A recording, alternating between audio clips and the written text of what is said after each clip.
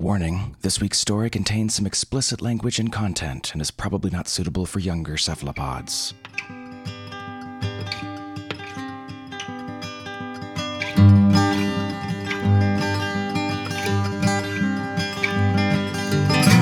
Hello and welcome to the Drabblecast, episode 258.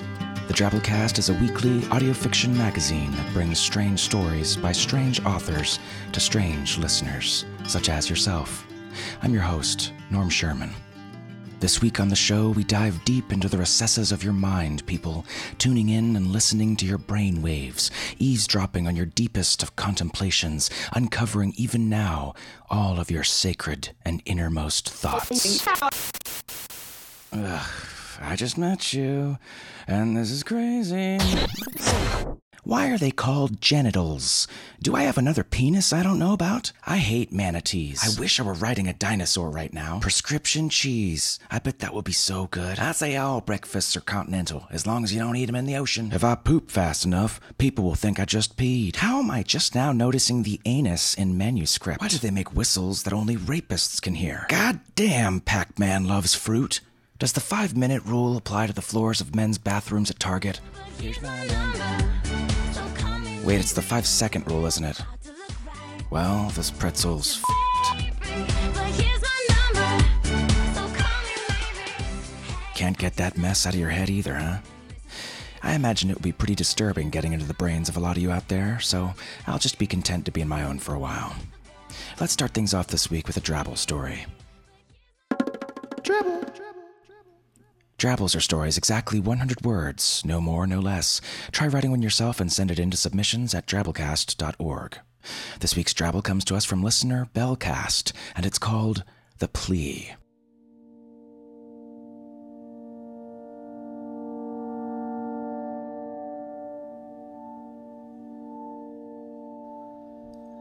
He had lost his arm to an IED, but some days it didn't feel that way.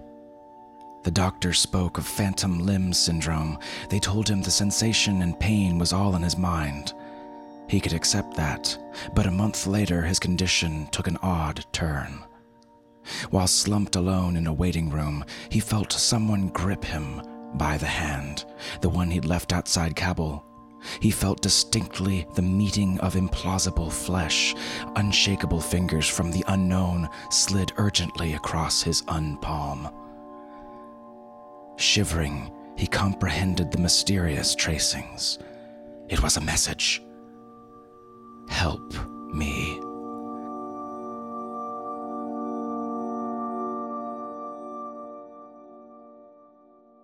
And that brings us to this week's story, Brown Dust by Esther Friesner. Nebula Award winner Esther Friesner is the author of 37 novels and over 185 short stories, in addition to being the editor of 10 popular anthologies. She's a published poet, a produced playwright, and married mother of 2 living in Connecticut. So, without further ado, we bring you Brown Dust by Esther Friesner.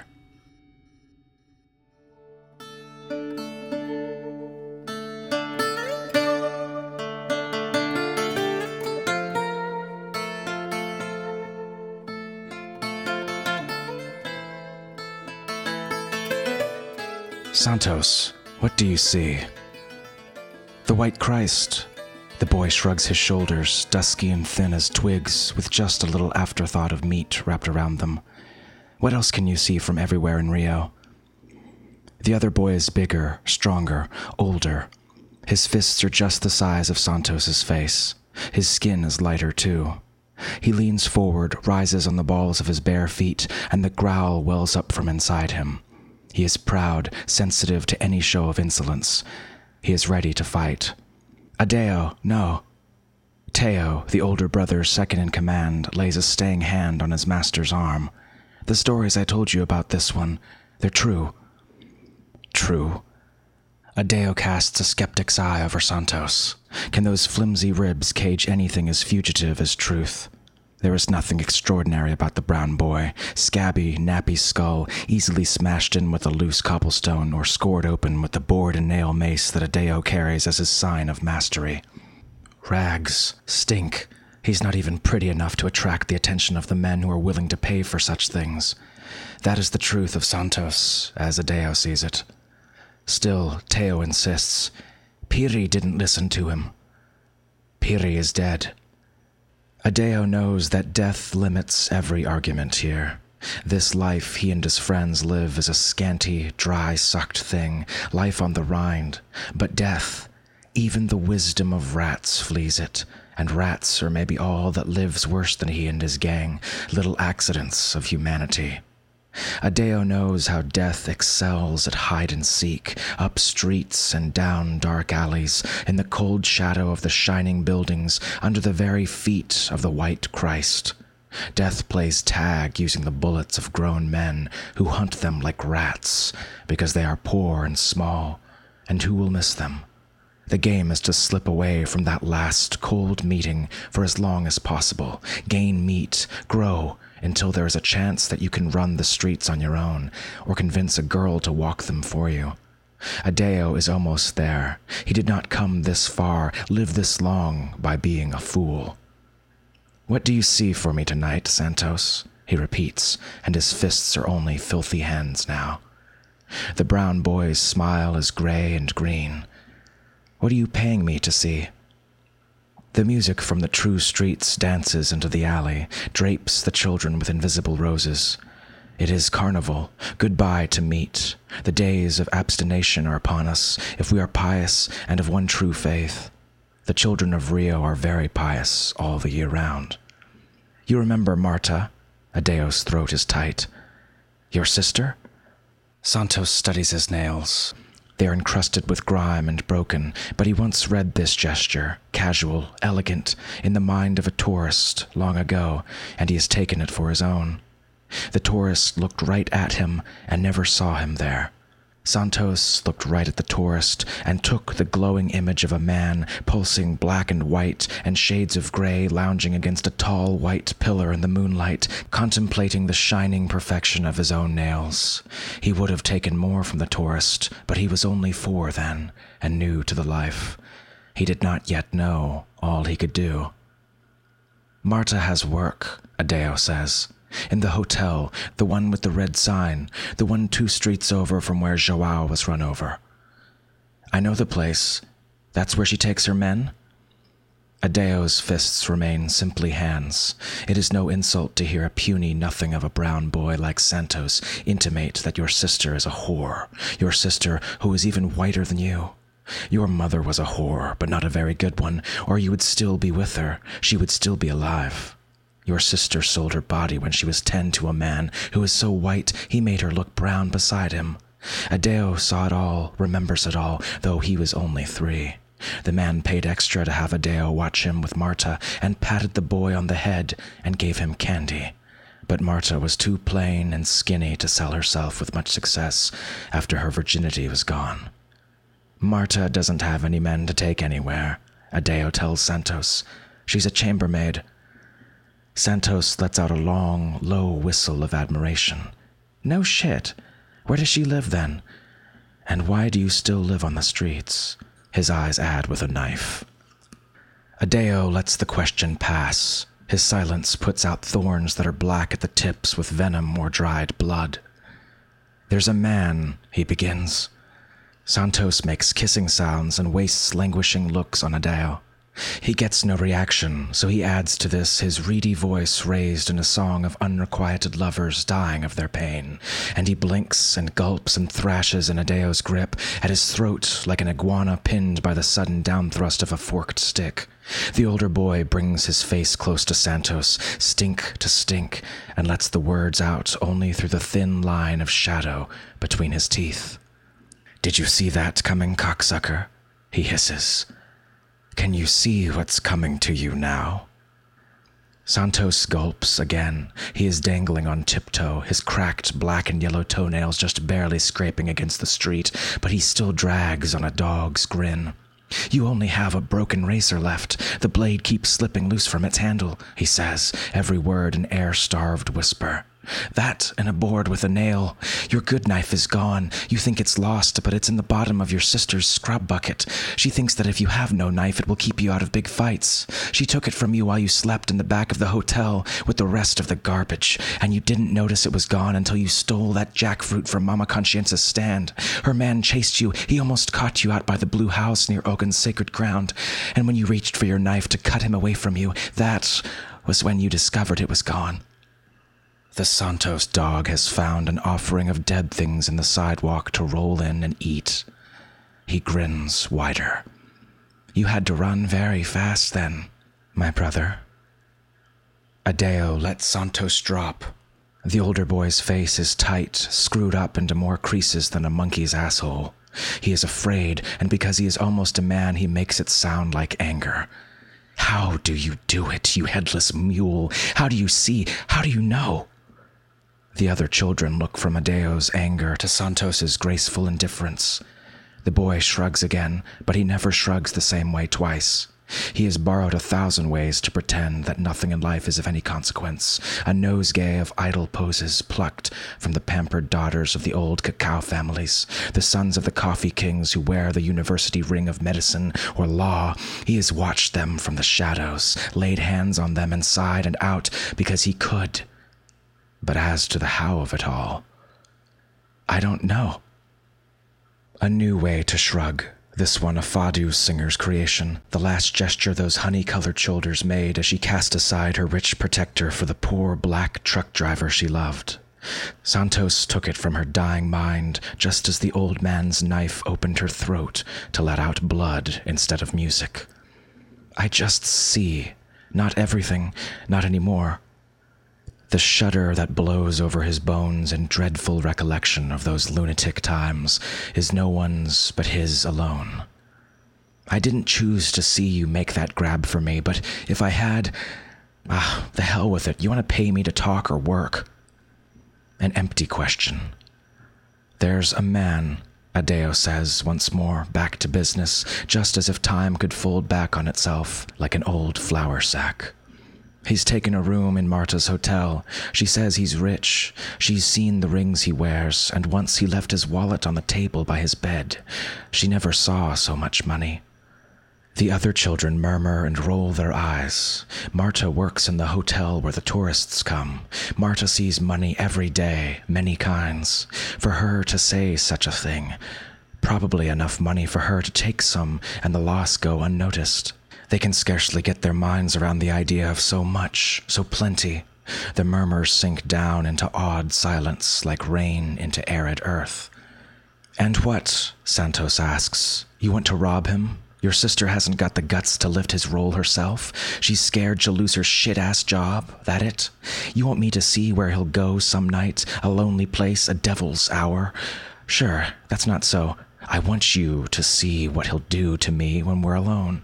Adao says. Santos tilts his head, letting the words slide in at one ear, letting his scurf-flecked brows meet in a frown of perplexity. But you don't want to do it, he protests. You're wrapped so tight against the thought of it that he'll need a wedge to... Teo seizes Santos by the back of his neck and shakes him twice, hard.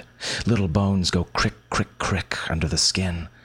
Adao's not paying for you to ask questions. Santos let Teo know without a word that he is a spreading stain on the earth, and the sooner gone, the better. Teo feels Santos's borrowed scorn pour over his skin like icy oil.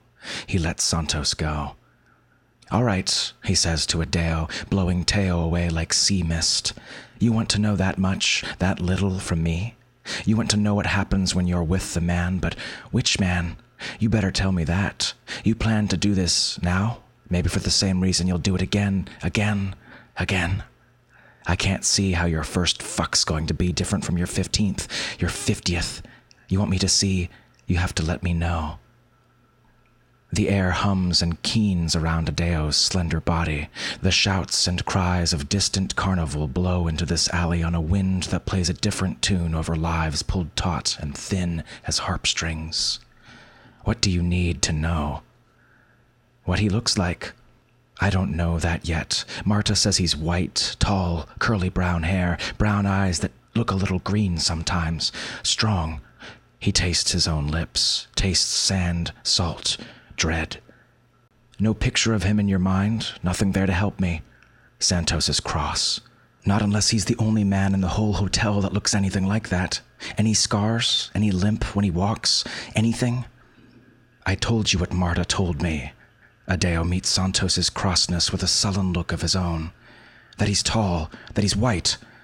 White, Lord of Bombfem, Adao, even you look white. The man won't be the only one there for this, stupid. Can't you tell what'll happen between us by looking at me? Santos is silent. He has walked this thread before, and it scores the soles of his feet like a burning wire. Even the thought of doing what Adao asks squeezes his guts dry. To read Adao's path holds too many possibilities, opens too many doors.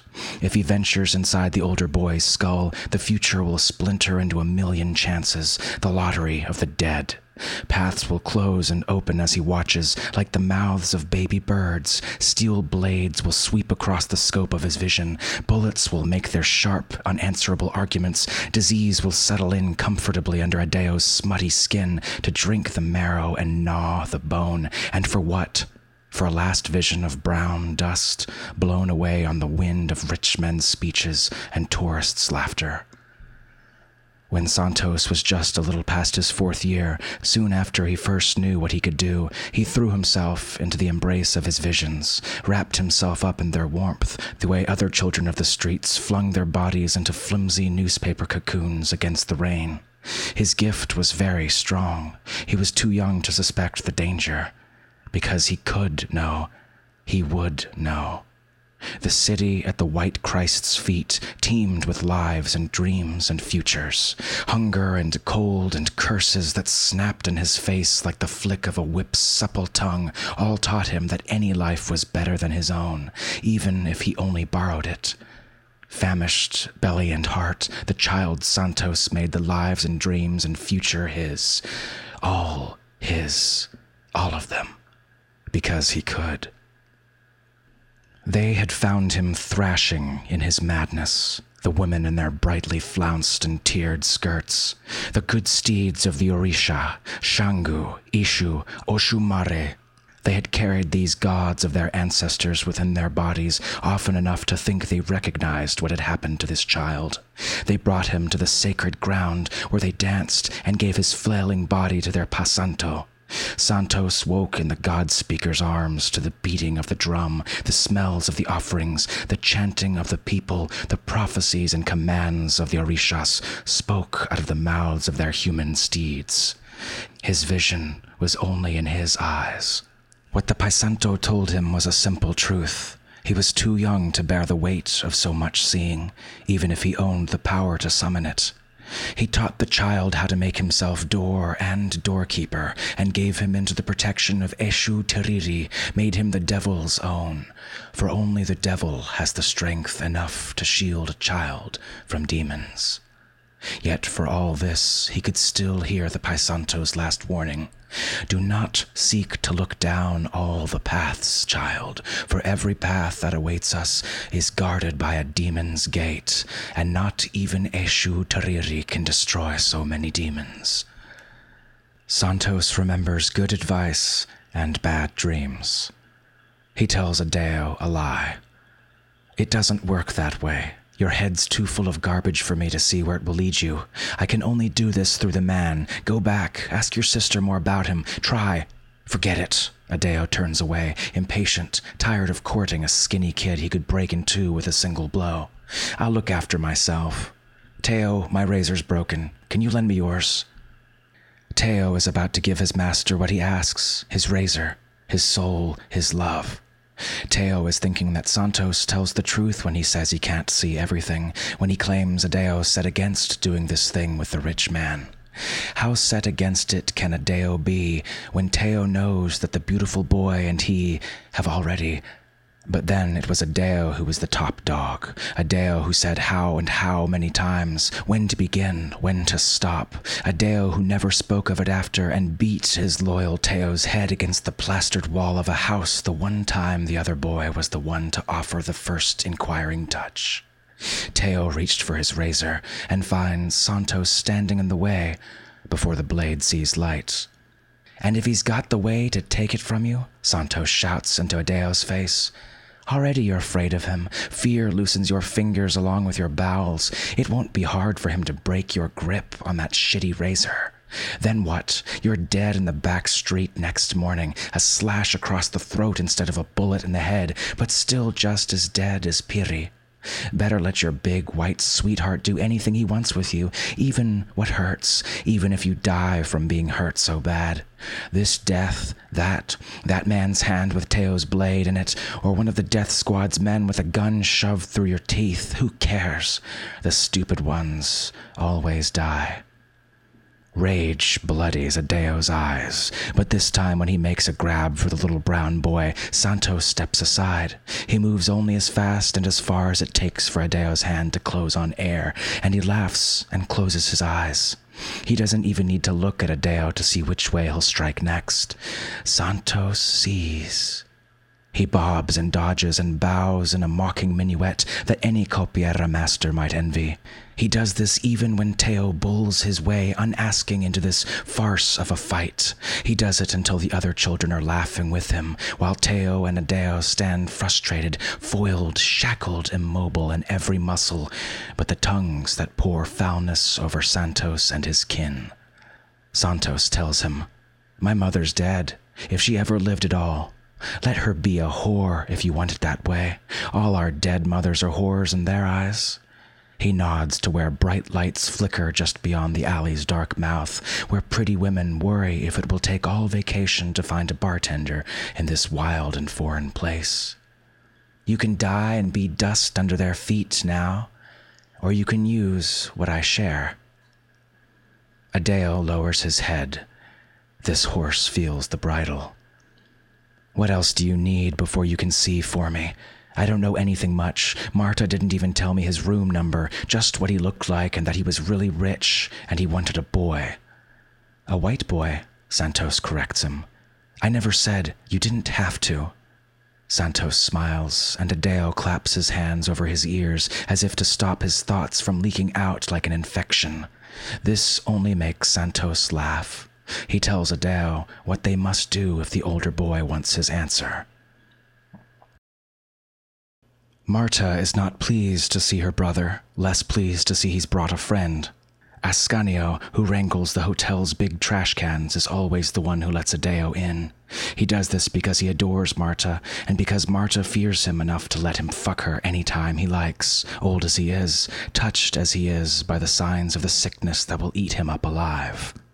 Once, he was a pretty boy, too. "Who is this?" she demands, glowering at Adao's companion. "Adao, are you crazy? I told you, never bring anyone here. My job—" "Give him back his knife, you stupid bitch," Santos says, showing his grave mold smile. "Go fish it out from the bottom of your bucket. Dry it off, rub out the 5 little rust spots near the hinge. You want him to stay alive? You think not having a knife will save him from fights? Better you start thinking with that stink between your legs than with what's missing between your ears." Marta gasps and makes the sign of the cross, then clutches the little talisman of the Orisha Janssen that hangs from her neck. "Adao!" With trembling voice, she gropes for her brother's support against this monster. "Santos sees things," Adao replies calmly. "Do what he tells you about the knife later. Listen to me now." Marta listens. Marta tells Santos all she can about the man in room 903. He is indeed very rich. He hasn't even noticed that he's lost money and one of his rings this week due to her dancing fingers. He seems to like her. After all, hasn't he spoken to her with respect, called her Donna Marta, asked her if maybe she knows of a boy, clean, white? Not just one of the usual whores, no, but one who'll be doing this for the first time, a virgin, one he can keep with him for the rest of the time he'll be staying in Rio. He's a fine man, educated, speaking Portuguese with no trace of foreign accent, though his passport makes him American, and he's named a fine price for the boy, a finder's fee for Marta. "A virgin?" Santos sputters with glee. "With the men," Marta says, stiff with dignity. She looks at her brother and repeats, A virgin with the men. Oh, well, he's that, Santos speaks for Adao. One way at least. Well, Marta asks, now can you tell us, the man who wants Adao, is he safe? If my brother goes with him. She doesn't ask the rest of the question. Even a child without Santos's gift could know the rest of her question. If my brother goes with him, will I have a brother left alive after? Santos only says, get the knife. Later, the rich man in room 903 opens his door to Marta and Santos. The chambermaid has an ingratiating smile, a pleading look in her eyes that mirrors the whip constantly upraised against her, invisible to all but she. Sir, here he is, she says. As expected, the man frowns to see the little brown thing she has in tow. He shakes his head briskly, barks a few words. White, clean, stupid girl. Marta begs his pardon while Santos wanders leisurely through his skull, reading big cars and big meals and good liquor. There are many shadows there, too, but none of them seem to hold blood. Santos lingers among the shining visions until Marta grabs him by his tattered sleeve and drags him away, vowing to the rich man that this time she will get it right. It's safe, Santos tells Adao, and so Marta sneaks her brother into a bathtub, gets him cleaned up, presentable, and takes him to the man. She is grateful to Santos for his reassurance, a pity if her doubts had put the rich man's money in some common pimp's pocket, and she sneaks him down to the hotel kitchen where he feasts on the room service leavings until his belly sticks out like a cannonball. Fullness lulls him. He goes out back to where the garbage cans are kept, and in Adao's familiar place of refuge, he sleeps. The shadow finds him there, where the roaches scurry and the rats wink red eyes. The shadow is a brighter red than the rat's eyes, a red that smells of steel and copper, keen, its color heightened by a scream that only sounds inside a boy's head. Santos bolts awake, Adao's face before him, shiny silver tape across his mouth, shiny silver tape strapping wrists to ankles, his old knife flickering just out of reach in the last light before his eyes. No! Santos breathes into the darkness. He leaps to his feet, but his legs shake and fold beneath him. The sight of Adao's bound body melts into the outline of a glossy red sports car, a plate of crisply roasted duckling, a man who smiles. He is there, tall and white, brown hair, brown eyes that sometimes look green, strong enough to step out of mere words into reality, to be outside of Santos's skull as well as within. His body fills the gap that leads from the alley to the street. Dawn is staining the air behind him gray. He stands with hands on hips, and through the open triangles his arms describe Santos's glimpses, a drunk who staggers past on the far side of the street, a woman fledged in yellow plumes and pink sequins slouches by in the other direction, dead-eyed. Neither one of them cares about what's happening in the alley, though the woman is briefly curious. Santos feels her idle inquiry brush his mind, even though he has not chosen to read her, a dancing particle of dust that slips through the slats of a tightly drawn blind. He is losing his control because he is so afraid. The man says only, "You'll come with me." His grip on Santos's arm is powerful. The brown boy doesn't waste his effort struggling against it. The man escorts him in through the kitchen, up through the service elevator, into the room where Adao's corpse lies bleeding on the bed. The man must be very, very rich. He hasn't even bothered to use the bathtub for his sport. Adao's left eye is a silver coin, his right a gaping hole in the universe through which Santos sees fading galaxies of pain. The man gives the brown boy a clear view, then says, "This can be you." Then he makes him sit on a chair and gives him a sandwich to eat, ham on bread so white and soft that the boy's fingers dig dirty brown craters in it, right down to the pink slice of boiled ham.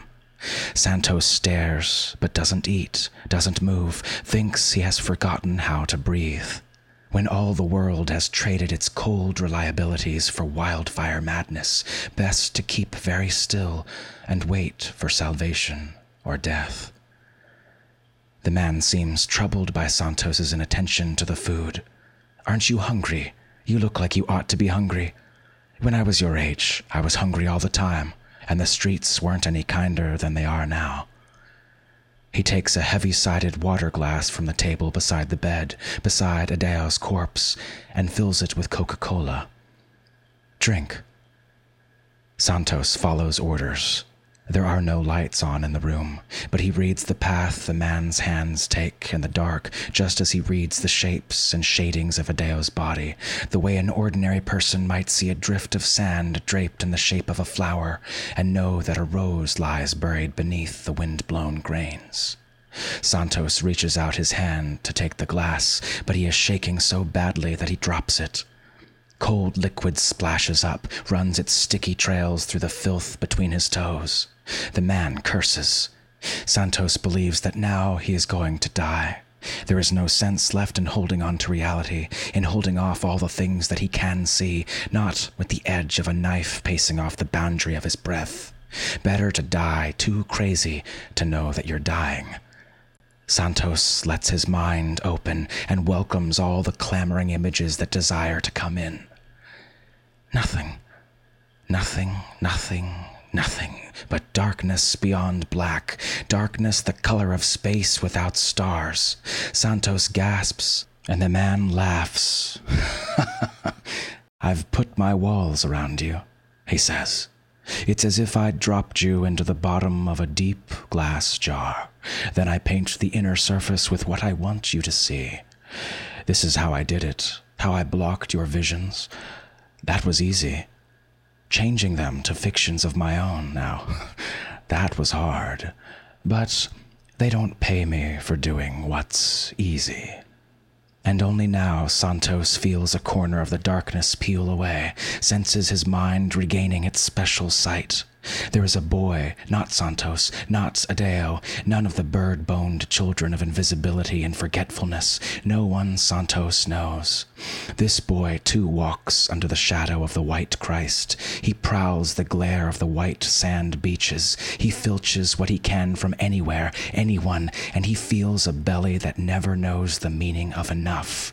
He isn't very pretty, but he looks almost white, long-limbed, brown hair, brown eyes that are sometimes flecked with green, weak.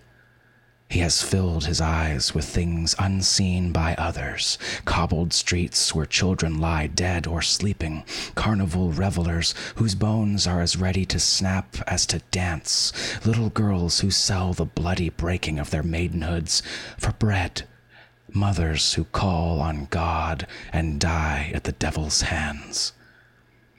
He has seen enough. Lights go on in the hotel room. The man takes something out of his jacket pocket and shows it to Santos. "Do you know what this is?" Santos can't read, but he knows. "Law," is all he can say. The man smiles. "Very good." He folds away the signs of his honorable profession, the insignia of one who has dedicated his life to keeping the great city of Rio clean of the vermin that breed crime. "They found me on the street when I was a couple years older than you. They were going to kill me. They'd already killed my friend Nico. But before they could put a bullet in my brain, I started screaming things at them. Things I knew about each one just by being near him, things that they had never brought into the light. They might have taken me for a lunatic, except for the truth of every dirty thing that broke my mouth. I screamed and screamed their secrets in their faces until one of them ran away, one crumpled like a paper cup. But the third..." The man shakes his head and chuckles fondly as if he is remembering a birthday party, the sweet taste of yellow cake, rich with eggs and butter, the festival sight of ribbon-wrapped presents. The third man, he saw.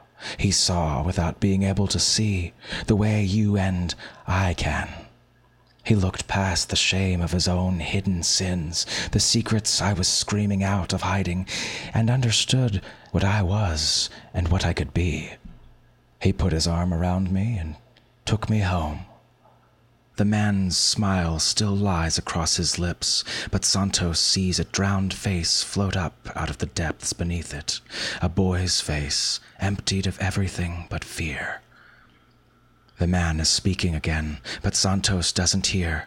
The man's words fill him with images and icons, pour themselves into the cistern of his brain until Santos imagines that the words will never stop, that they will keep on flowing until they come bursting out in twin floods from his eyes.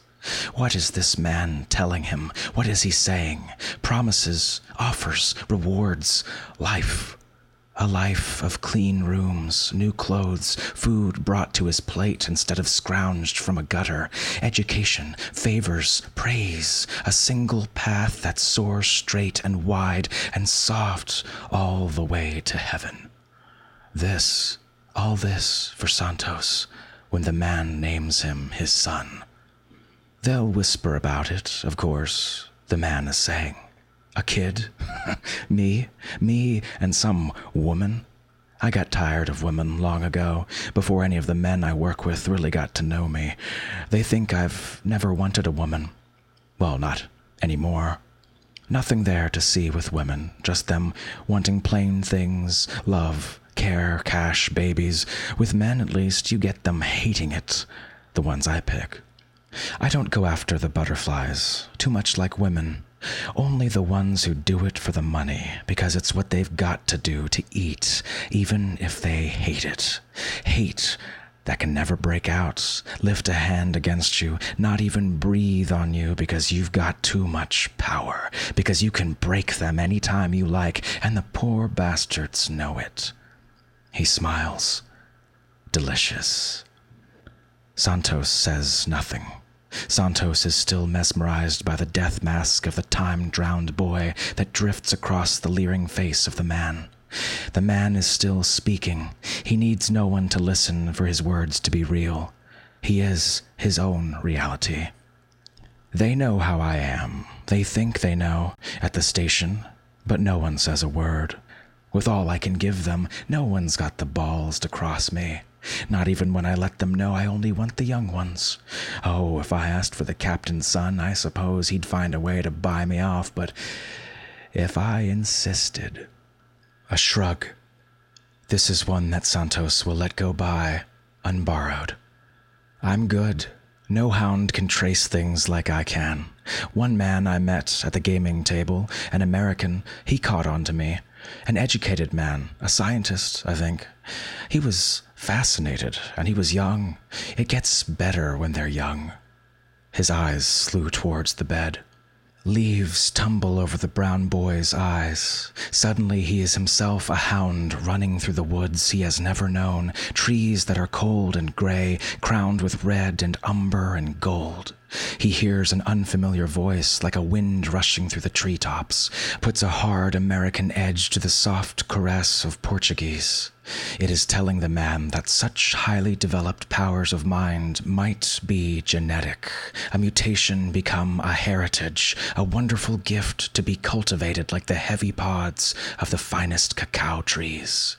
The power dwells in every part of him, cell and seed, each thought an entity electric, holding an independent world, imperceptible to the eye, yet still there.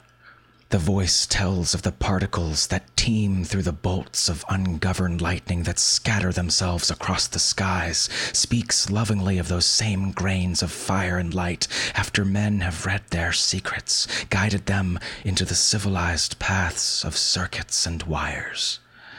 Then the voice is asking the man to come away with him to the land where these strange trees grow, to give himself to the brick-walled university, to open doors. Let us learn what you are. Let us in. Santos claps his hands over his eyes. Now the voice is screaming pain and fear and betrayal combined, twisted into a tight braid of shrill sound that turns red with the young American's blood. And Piris, and Adaos, and others. Disney World, the man is saying. I'll take you there, or you can wait until you're old enough to go with a group of your school friends. You know Mickey Mouse? Would you like to see him? Would you like to hear him laugh? A hand touches Santos, warm and damp. Now I know how that American felt when he found me. The pleasure of discovering a wonderful thing, a beautiful monster. You're a grubby little piece of shit right now, but I'll make you beautiful. I knew as soon as I saw you, the instant you first tried to look inside me. I couldn't. Santos swallows bile between the words. Stupid, of course not. Even now the man's mind gives up nothing, not even a name. If what I am, what we are, comes through the blood, who knows how many other fields my fathers plowed, how many others like me slid out between some whore's thighs. Never thought of that, did you, little blackbird? He cuffs the side of Santos's head with a ghastly tenderness. His fond look fills Santos's mind with the image of a serpent's fang, a honey-colored drop of poison, trembling pendant from the tip. My second life is sweet, precious, protected. I've met others not as good as I, but with their own touch of our talent. They like to play fortune-telling games, pouncing on stray scraps of their victims' thoughts, using the grains of truth they scavenge to become the foundation for a mountain of lies, bleeding the fools white. He stops himself, throws back his shoulders, enjoying a memory that brings only more self-satisfaction. My first case, one of those charlatans. He was conning the wife of a cabinet minister. Can you imagine the nerve of that black bastard? Oh, the look in his eyes when he realized what I was, when he knew he'd stuck his hand down a rabbit hole and pulled out a tiger. The man laughs, but his laughter breaks off abruptly. The brown eyes that are sometimes flecked with green hide for a moment beneath heavy lids. But he almost touched me. His mind crept too close to mine. I could feel it, and that was when I knew it must never happen again. I kept him alive in the jail cell long enough to practice setting up my shields. He helped me learn how to keep my thoughts safe. Walls. The word slips from Santos's lips. A black wind blows it from his mind, and the boy finds that the thick-walled jar into which he's been dropped is flawed. There are tiny cracks no thicker than a single blonde hair that shiver over the glass sides. The man nods. To him it is only a word the boy has chosen to say. "Not around me," he says. "Why make myself a prisoner? Walls that run in an endless curve around them. Yes, let theirs be the minds locked away, but never let them know it until I choose. I paint the glass with false images, counterfeits, so the snoops believe they're seeing my thoughts when all they touch is the soap bubble skin of a lie." Santos doesn't ask what became of the unlucky fortune-teller after he'd outlived his value as the man's teacher. Some answers come without the need to ask the question. Some thoughts come without the need to summon them as visions. Let the dead bury their dead. The boy's silence and disinterest displease the man. A scowl grooves the smoothly shaven face, its pallor tinted ever so slightly with the blood that made his mother's skin brown. "Well?" the man demands. "What do you say? I've made you a good offer. Will you take it, or do you miss your friend there?" He jerks his head to where Adao lies. Santos touches the little coin in his pocket, all that Adao and the others could afford to pay him for his vision. A fortune. What Adao would have earned for letting this man invade his body was going to be split among all the children in the pack. Already Teo was dreaming of meat, the little sinner. "He wasn't my friend," Santos says with a parched throat. "Just another fool." This answer makes the man happy again. "Then I can guess your answer. Good. We'll make a fine team. When you're grown and I've got you properly trained, you and your sons after you. I'd breed my own if I could, but..." He blushes, and there is a brief flash in Santos's skull of a doctor's office. Words, a verdict, denial, proof, rage. The man speaks on rapidly, using words to scoop the escaped images back into his own private thoughts. His hand drops heavily onto Santos's shoulder. "And when you're big enough, you'll help me in my task, my son. Our finest mission. You and I will track them down together. There won't be a single one of those hairless rats we won't be able to find. We'll make this city beautiful, clean, free of them. I do well enough now, but the captain keeps taking me away from my pleasures. Abductions, murders, all the cases I must handle dutifully while the city rots away under my feet." He spits in disgust, cleaning his mouth of the foul taste of street children. Inside his keeping jar, Santos is treated to a fine show. Images flicker and fly around the curved sides, driven in through the glass by the force of the man's mind. The glass itself is made of small, separate grains. The images are made of smaller ones still. They find the countless cracks and penetrate. Santos cannot stop them. He sees bold men stalk the streets, heroes whose quest is a cleansing. The children run, hide in all the darkened crannies where the dust of the street has always hidden, but this time the heroes come prepared. The hound races ahead over the stones and roots out a harvest of frightened faces. The hound smiles as the men see to the dirty business that will in time make the city clean. Santos sees the last pleas for mercy in small eyes. Santos sees the knife and the gun, and sometimes just the truncheon that breaks the side of a skull. He sees the bodies on the streets and in the alleyways and in the places of deep water. He can't turn away or close his own eyes against this gift of vision that the man urges upon him. The glass walls are not a prison to keep him in, but a heavy shell to keep out all thoughts but those that the man decides are good for him to see. They rasp against him, all these visions. They have a million tiny teeth that nibble at the core of Santos's mind. He feels it crumbling away, becoming motes of thought and will and desire, blowing round and round inside his head. He lets it crumble, lets himself become those countless particles of dust that the wind whips against the glass walls. Dust alone escapes the prison. Dust alone goes unnoticed underfoot. He feels himself break through, scattered, and the last thought left echoing behind inside the empty jar is, "Now I am free."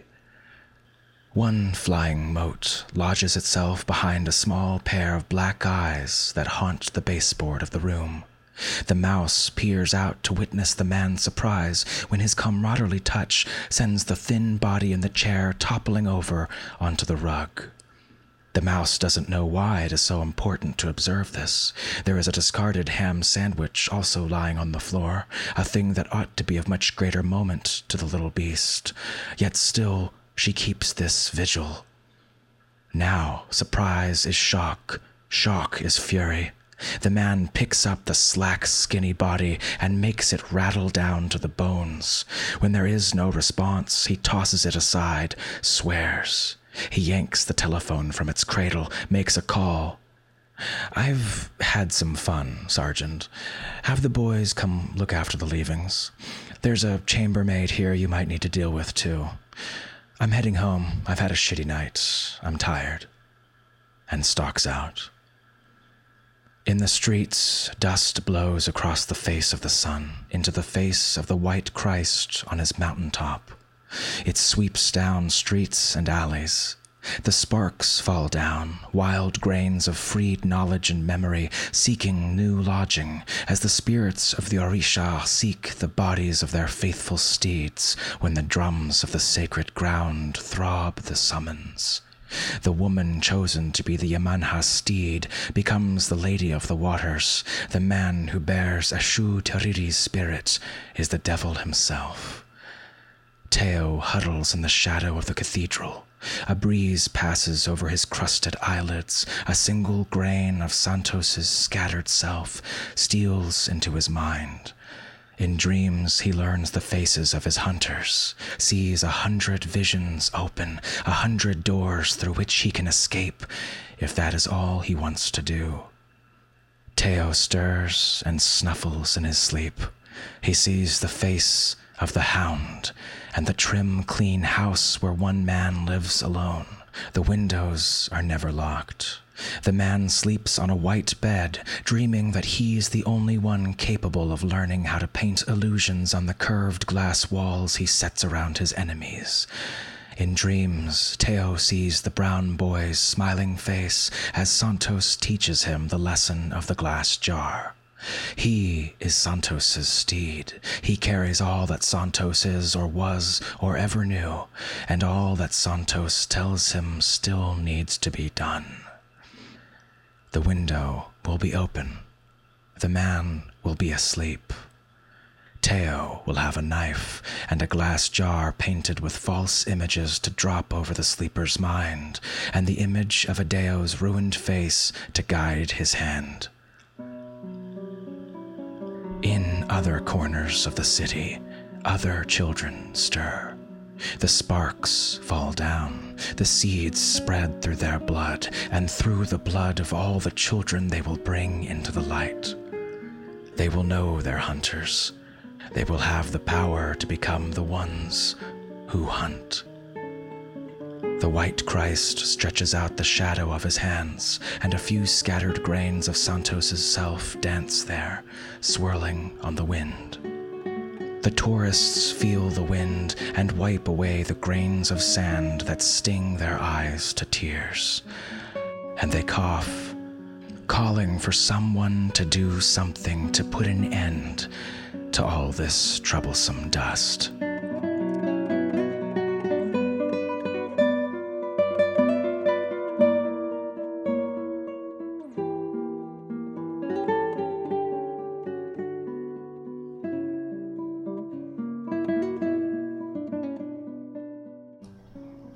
And that was our story. Hope you enjoyed.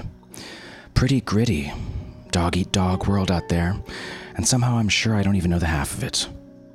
Hop on our discussion forums at forums.drabblecast.org. Let us know your thoughts. We love good discussion generated by fiction. And if it shook you up a bit, or you had a good time, consider donating to our show. We have easy $5 or $10 a month automatic subscriptions that take about 30 seconds to connect with. Those make a big difference to us, folks. Really puts wind in our sails. And not a bad value for all the kick-ass fiction we bring you, huh? High five. So each week we close out the show with a 100-character story we pick from our discussion forums. This week's comes from first-time winner Emily, with this one. His tears fell just like the rain from 6,000 feet as he pulled frantically at the cord of a parachute that wouldn't open. Fun. The story, I mean, not falling to your death from an airplane. We tweet those gems out early each week, along with videos of bears wielding bow staffs. Follow us on Twitter at the Drabblecast. So that's our show, folks. Remember, Drabblecast is produced with a Creative Commons Attribution Non-Commercial No Derivatives license, which means don't change or sell it, but feel free to share it all you like. Write us a review on iTunes or wherever you pick up our show. Blog about us. Tell a friend. Spread the weird. Special thanks to this week's kick-ass episode artist, Amber Karki. Amber's a native of Baltimore, Maryland, and graduate of the Maryland College of Art and Design. In her spare time, she enjoys eating sweet potato fries and watching adorable baby sloth videos on YouTube. Check out her website at amberkarki.com. So, our program is brought to you by myself, Nikki Drayden, managing editor, our submissions editor, Nathan Lee, editor-at-large, Matthew Bay, our art director, Bo Kyer, and with additional help from Tom Baker, David Carvin, David Steffen, Jake Webb, and Jonathan McNeil. We'll see you next week, weirdos. Until then, this is Norm Sherman, reminding you, all breakfasts are continental, unless you eat them in the ocean. And noise filled the room like the smoke. And laughter and curses spilled like booze from a glass. Words were all slurred when spoke. Yes, words were all slurred when slow.